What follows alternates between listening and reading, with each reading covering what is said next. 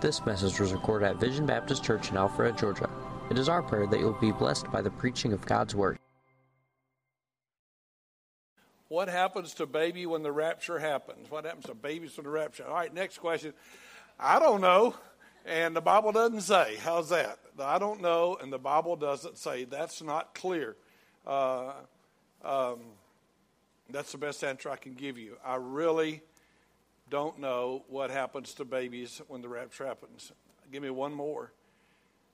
No, I cannot give you an overview of the book of Haggai. I'm in Amos. But if you'll hang around, Joel, Amos, Obadiah, Jonah, Micah, Nahum, Habakkuk, Haggai, Zechariah, yeah, it's going to be a while. Hang around, and I guess you can give me one more question. I haven't done good. That was two, right? On the third, if I strike out, it's over. Why do we still consider the Jews to be God's people if in the Bible it says in Romans that he has put them aside? What a good question. Now that one I like. Open your Bibles to Romans chapter 11. That's a good question. Whoever did that, you get a gold star tonight. Romans chapter 11. Can I give you a summary of the book of Haggai? I could really help you on the book of Amos, I promise. If you didn't like Amos and Amaziah's little confrontation today, you just didn't read that story. That's got to be, I would just love to see drama. These guys need to make a drama about that one. In Romans chapter 11, and I've got to flip through here to find my verses, and let's go, if you would,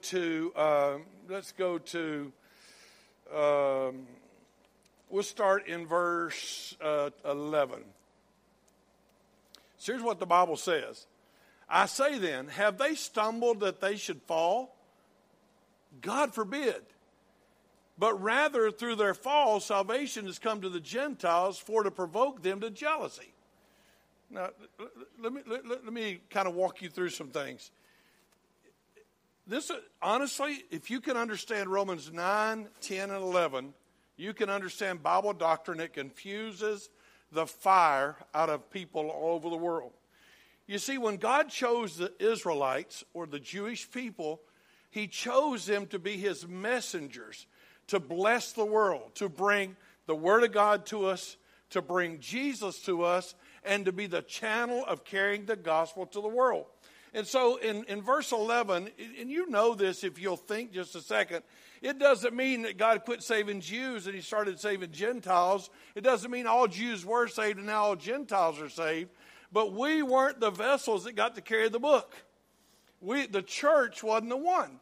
And so what happened when the Jews fell, they had for so long, like we're in the book of Amos, they had for so long been so wrapped up in themselves, they'd forgotten to carry the gospel. And so God does some miraculous things, blinds their hearts and everything else to set the nation aside, and they fall, not to stay fallen, not to be whipped forever, but so that we could have salvation. Now look at verse 12. Now if the fall of them be the riches of the world, and the diminishing of them the riches of the Gentiles, how much more the fullness? So if you can realize how great a thing happened when God put in the second string, which is the church. First string, they've been losing the ball game because they got their eye off the ball and they forgot what they were supposed to do. So he sets the Jews down and he brings the church out onto the field. And he said, boy, that was great for the whole world. When they fell, that was great. Well, how much better when he brings them back in? Look at the last part of the verse. Their fullness. So when they come back, they're going to really go crazy carrying the gospel. Verse 13. I speak to you Gentiles, inasmuch as I am the apostle of the Gentiles, I magnify my office. Man, I'm happy. I'm the guy who works with Gentiles. I'm a Jew, and my job is to work with Gentiles and get them involved. If by any means I may provoke to emulation them which are my flesh and might save some of them. Man, I'm hoping I can get some of them excited about God. I'm hoping I can get some of them excited about carrying the gospel and doing the work. Verse 15. For if the casting away of them be the reconciling of the world, what shall the receiving of them be but life from the dead? So when we put them aside, man, we brought a new team on the field that's been going crazy carrying the gospel. That New Testament church and what they did, and the early church and what they did, and even what God's done with mission work around the world through this church, he said, but guess what? When they come back, with power, life from the dead. Verse 16, if the first fruit be holy, the lump's holy. And the root be holy, so are the branches. And if some of the branches be broken off, and thou being a wild olive tree wert grafted in among them, when with them partakest of the root and the fatness of the olive tree, don't brag about it. Don't boast against the branches. Don't put the Jewish people down. But if thou boast, thou bearest not the root, but the root in thee. So watch this. This is what happened. Listen to this. This is really important stuff. You see, it's not about God saying, I'm choosing to save only Jewish people and all Philistines are going to hell. Nineveh had a lot of people get saved. A lot of people get saved in a lot of different places. But what happened was these Jewish people were not carrying the gospel. They had stopped doing their job as a people, not as individuals, because, by the way, when the church starts, it starts with all Jewish people. So it wasn't against a person, but a people as a nation that he puts them aside. And so we are put in their place. In verse 17, if some of the branches be broken off Jewish people, and you, a wild olive tree, were grafted in, us as a church are grafted in, and we partake of all that they did for us before then. Verse 19, thou wilt say then, the branches were broken off that I might be grafted in. Well, because of unbelief they were broken off, and thou standest by faith. So don't be bragging about it. Don't be high-minded, but fear. For if God spared not the natural branches, take heed, lest he also spare not thee. Behold, therefore, the goodness and severity of God on them which fell. Severity, but toward thee goodness. If thou continue in this goodness, otherwise thou shalt be cut off. And they also, if they abide not still in unbelief, shall be grafted in. For God is able to graft them in again. He's going to put them back in. For if thou wert cut out of the olive tree, which is wild by nature, if thou wert cut out of the olive tree, which is wild by nature, and wert grafted contrary to nature into a good olive tree, how much more shall these branches, which be natural branches, be grafted into their own olive tree? They were cut off, put to the side. We were put in. Now he's going to cut us off, put us to the side, and put them back in. For I would not, brethren, that you should be ignorant of this mystery, lest you should be wise in your own conceits, that blindness in part is happened to Israel until the fullness of the Gentiles be come. So all Israel shall be saved, as it is written, there shall come out of Zion the deliverer, and shall turn away ungodliness from Jacob. For this is my covenant to them, when I shall take away their sins, as concerning the gospel, they are enemies for your sake. But as touching election, they are beloved for the Father's sake. The gifts and callings of God are without repentance. For as ye in times past have not believed God, yet have now obtained mercy through unbelief, even so that have these also now that not believed, that through your mercy they may also obtain mercy. Probably getting confusing to you. Now I don't have time to preach it. So let me show you what happened. Here's what's going on. God's using Jewish people, and boy, they're doing the job. They're going to write Genesis all the way to Malachi, 39 books. But in the whole process, they keep just messing up. They quit doing the job they were told to be. Abraham, I'm calling you and picking you, not because I want you to be going to heaven and nobody else. That wasn't what he was doing. He said, I'm picking you above everybody because you're going to be my messenger. And then, by the way, all the children of Abraham don't go to heaven because Abraham had a lot of kids. He had kids by Keturah. He had other children. He had Ishmael, and they don't go to heaven. But God picked another guy, who? Isaac, to be the guy that would carry the gospel. Then out of Isaac, he didn't pick up all the kids. He picked one of the kids, Jacob, not Esau. Not because he wanted Esau to go to hell, but because Esau didn't get the blessing of being the one that carried the gospel. And then Jacob comes out, and Jacob's got 12 kids, and they're going to carry the gospel. But God doesn't pick the oldest one. He picks Joseph and lets him be the one that gets the double blessing. The children of Israel are called the children of Jacob in the Bible. And so they've been doing their job, but they stopped. And so when Jesus came to earth, they don't receive the Messiah. They reject the Messiah. But even so because he wanted them to, he needed them to reject him. He wanted them to reject him as a nation for a time. And so he blinded their hearts. He blinded their eyes. He stopped them from believing as a nation, not individually, because a lot of individuals are believing. He puts them aside. He puts us in. So we run out on the field, and we're carrying the gospel. And what's going to happen, all you got to do is read this chapter, is soon he's going to take us out of the way. And when he does, he's going to put those Jews back in, and they're going to be 12,000 witnesses out of 12 tribes, and they're going to carry the gospel to the entire world. You see, God's about getting his gospel to the world. And so he started working with Jews. They blew it. He let them blow it. He's using us. We're not doing so good either. And he's going to bring the Jews in. He's going to get his job done. God's in charge. God ain't got rid of the Jewish people. He hasn't gotten rid of them. We did not replace them. We temporarily replaced them. And if you get haughty about it and boast about it, according to Romans chapter 11, you're making a big mistake. Now, that's a good chapter. You need to understand it. It'll help you with election. It'll help you with a whole lot of things that you may very likely be misunderstanding. The gospel was to the Jew first and then the Gentile. God started with Jews, and then he used Gentiles. The church, which is made up of Jewish people and Christian people. Every church ought to have Jewish people. It ought to have every kind of people. It ought to be like a coloring, we used to call them coloring boxes. I don't know what you call them, crayons, a box of crayons. Everybody's here, and everybody's serving. But Jewish people ought to be a part of it because God gave the gospel to the Jews. But we're the church, the middle wall's been broken down, the middle wall of partition. Jewish people and Gentile people together form one church, the church of Jesus Christ. But we will soon be taken out of here, and he'll bring those Jews back. And you're going to see wild evangelism like you have never seen before. 2 preachers going to preach, get killed, come back to life. You're going to see all kinds of crazy stuff. 12,000 young men that hadn't told a lie and hadn't had sex yet are going to go carry the gospel to the world. It's going to be the wildest, craziest thing because God is going to win. One more question, and I've got Travis coming up here. Got another one? I preached that one way too long. You're probably ready to shoot me. If wine is a mocker, then why does God not hate Esau? I'll look at that when in a minute and see what you're talking about. Romans 9:14. Can you show me what that says right quick? I don't know what that has to do with it. Let me see. How then shall they call on him in whom they have not believed? That's 10, 9:14. What shall we say then? Is there unrighteousness with God? God forbid. I'm not sure I get what that means. Go back to that. Go back to the question. Let me see if I can get the question. You may have to make your question more clear. I'm not making fun of your question.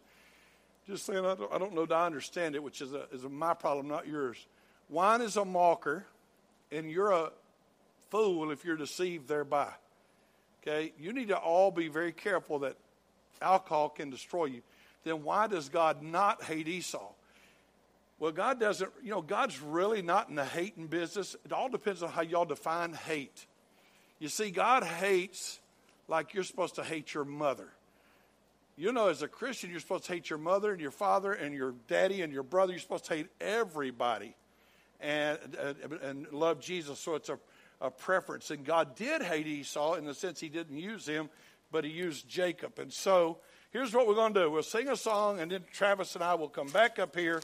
Travis, you come first and give us an update, and then I'll ask you some questions, and then I should have an answer for Malachi 1, 2, 3. I've been saying that a long time. I want to say just a couple of words to you about hate before we leave. When you read the Bible, you need to study words. So when you see the word hate used, you want to look up all the words hate in the Bible and see how they're used and compare them. My dad loved me very much. Never would say it, but he loved me. And when we started a church in 1977 in Cartersville, within a year, my dad gave us $5,000, and another friend gave $5,000, and we were able to buy our first piece of property that became Liberty Baptist Church. And my dad lived in Tennessee. He was a farmer, always lived on a large farm, and well, maybe not large, not northwest or midwest large, but for Tennessee, a couple hundred acres. And Daddy always had animals and everything. But when I started the church, he and my mother sold everything they had and moved down to Georgia to go to the church I pastored. And they wanted to help join the church. And so they were in our church for about 7 years. And I'd been there 8 years. And when I went to see my dad before I told the church, I said, Daddy, I'm going to be resigning as pastor of Liberty. Don't get your hopes up. I said, I'm going to be resigning as pastor of Liberty, and I didn't want you to hear it with everybody else. We were sitting in 2 chairs in his living room, which is a very modest home at the time, and my dad goes, well, you might as well leave. You have never been a good son. You're not a good Christian. You're not a good pastor. I think it'd be a good thing if you just leave. I'm like, wow. But what he was saying was, I think you're hating me. I'm going to hate you back. Later on, he would tell people, I've never, ever not been for Austin 100% for him. When he told me he's going to the mission field, I was for him from day one. I'm like, oh, Daddy, you got selective memory. We had a missionary. We've had 2 missionaries within the last few months that were at the Atlanta airport. One's Patrick Henry. He's in Argentina. And Patrick said to me on the phone, he said, this is the worst thing I've ever gone through in my life. You would think I was at a funeral. Because his family was all mourning his leaving. His dad was being rude to him. And I told him, I said, they're just going to miss you. And they don't know how to deal with it. Chuck and Lisa and their family and Kyle and Hannah have gone off to the beach. This is a week of mourning for them. So they're going to go because they're leaving. You don't understand unless you understand this. So the Bible told me I'm to hate my mother and my father and my family, my brother. I'm to hate my own life also. I'm to hate everything and love Jesus. But I'm not supposed to hate them. I'm supposed to hate them, but it's not supposed to hate them. By the way, I'm told to love my enemies. Somebody told me today that they were mad at somebody. And I said, if you're going to serve Jesus, you're not supposed to hate them. You're supposed to love them. And they were like, yeah, well, I'm not that good a Christian. Just like that. So here's the deal. When God hated Esau, you need to understand he chose Jacob. Just like Kason chose a girl and Nate chose a girl, and neither one of them want the other guy's girl. Funniest thing in the world, Jeff Bush married a twin. And they did look so much alike, I couldn't tell them apart. But he used to tell me, I don't like Mindy's sister at all. They don't even look alike. I'm like, they don't look alike. Everybody but you can't tell them apart. I think their mom and daddy couldn't tell them apart. But he said, no, they don't look nothing alike. You know what happens? You need to understand. Go into your Bible and read these words. Some of you might be caught up on, we were dead in sin. So was the prodigal son. He was dead to his father. My son, which was dead, is now alive. So read those words so you don't get tripped up in some doctrine that's going to mess you up. You want to know what the Bible says. Read the book of Romans and read it from a perspective of 39 books of the Bible. God's been using one group of people, the Jews. And all of a sudden he's going to set those Jews aside. And Paul says in Romans 9 and 10, I love my people. I love my people. And so I just want you to get a hold of the fact that God's not up in heaven making firewood out of people and going to send them to hell and burn and enjoy that. That is just a concept so foreign to the Scriptures. If you didn't have somebody tell you that was there, you would never find it.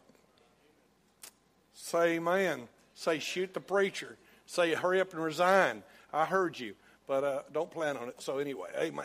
All right, we're going to have a word of prayer. We'll be dismissed. Can I just say to you, Sunday night's big. Sunday night's big. Would you be praying? Would you put that on the top of your prayer list and ask God to save and bring somebody? And then pray for these young people that will be putting on this program. And let's just pray God does something really big and helps us see new people saved. Let's have a word of prayer and we'll be dismissed. Father, we love you. You're such a good God. And we're so grateful for how you've loved us and saved us and forgiven us. We're so grateful for the eternal life that you've given us. And God, we ask you to work to save people this coming week. Pray that you'd bring in a lot of visitors. Pray you'd help us to be a friend to them. And God will give you praise for all that you do. In Jesus' name, amen.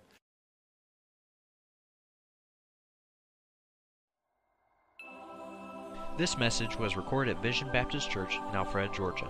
For more information, log on to www.visionbaptist.com, where you can find our service times, location, contact information, and more audio and video recordings.